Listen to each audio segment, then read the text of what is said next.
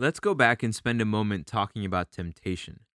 We seem to think temptation is a bad thing. However, it is possible that by being tempted, we are becoming aware that we are becoming a threat to Satan. I don't think he bothers with anyone who is too wrapped up in their fear and in their misunderstanding of who they are in Jesus. What I mean by this is that when we are busy worrying about ourselves and how we are doing, we can rarely become a force for good in the kingdom of God. We begin to become a threat to the work of the enemy in the world when we begin to focus on Christ, his goodness, and how he interacts with the world. When this happens, there is an awakening to your effectiveness in the world for the kingdom, and that bothers those who would have you be silent. It is no coincidence that when you begin to sort out that this is all about Jesus, your life sometimes is thrown into tumult. As you are awakened to the greatest gift God has ever given us, his son Jesus, there are spiritual powers that are awakened to thwart your growth and understanding. While we have the greatest protector there is, we also become a target. Now, I know there are some of you who no longer believe we are in a cosmic conflict. There are many Christians who find it hard to believe in the great controversy themes. The meta narrative of a great war between good and evil in the world is the stuff of movies and great books, but it can't be the way we see our spiritual lives. It is too us against them, too much of us falling into the old tropes of a devil around every corner.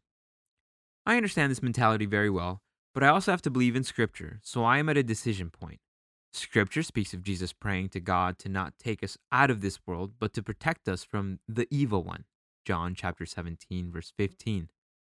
Perhaps this is an antiquated idea, but I find some truth and some veracity in the prayer. When things are growing at Crosswalk, when things are lining up in my walk with Jesus, it is usually when things become tough in another section of my life.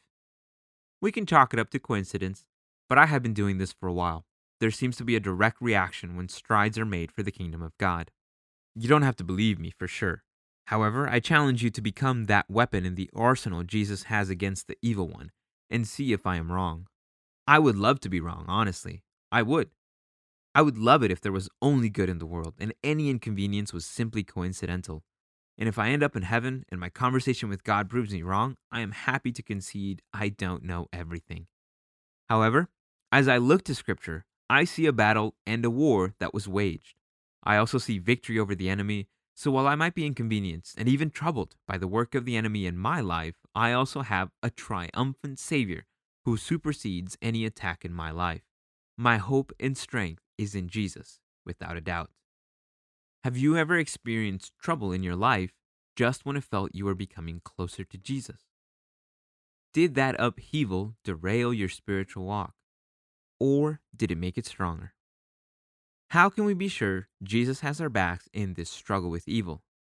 What texts give you strength?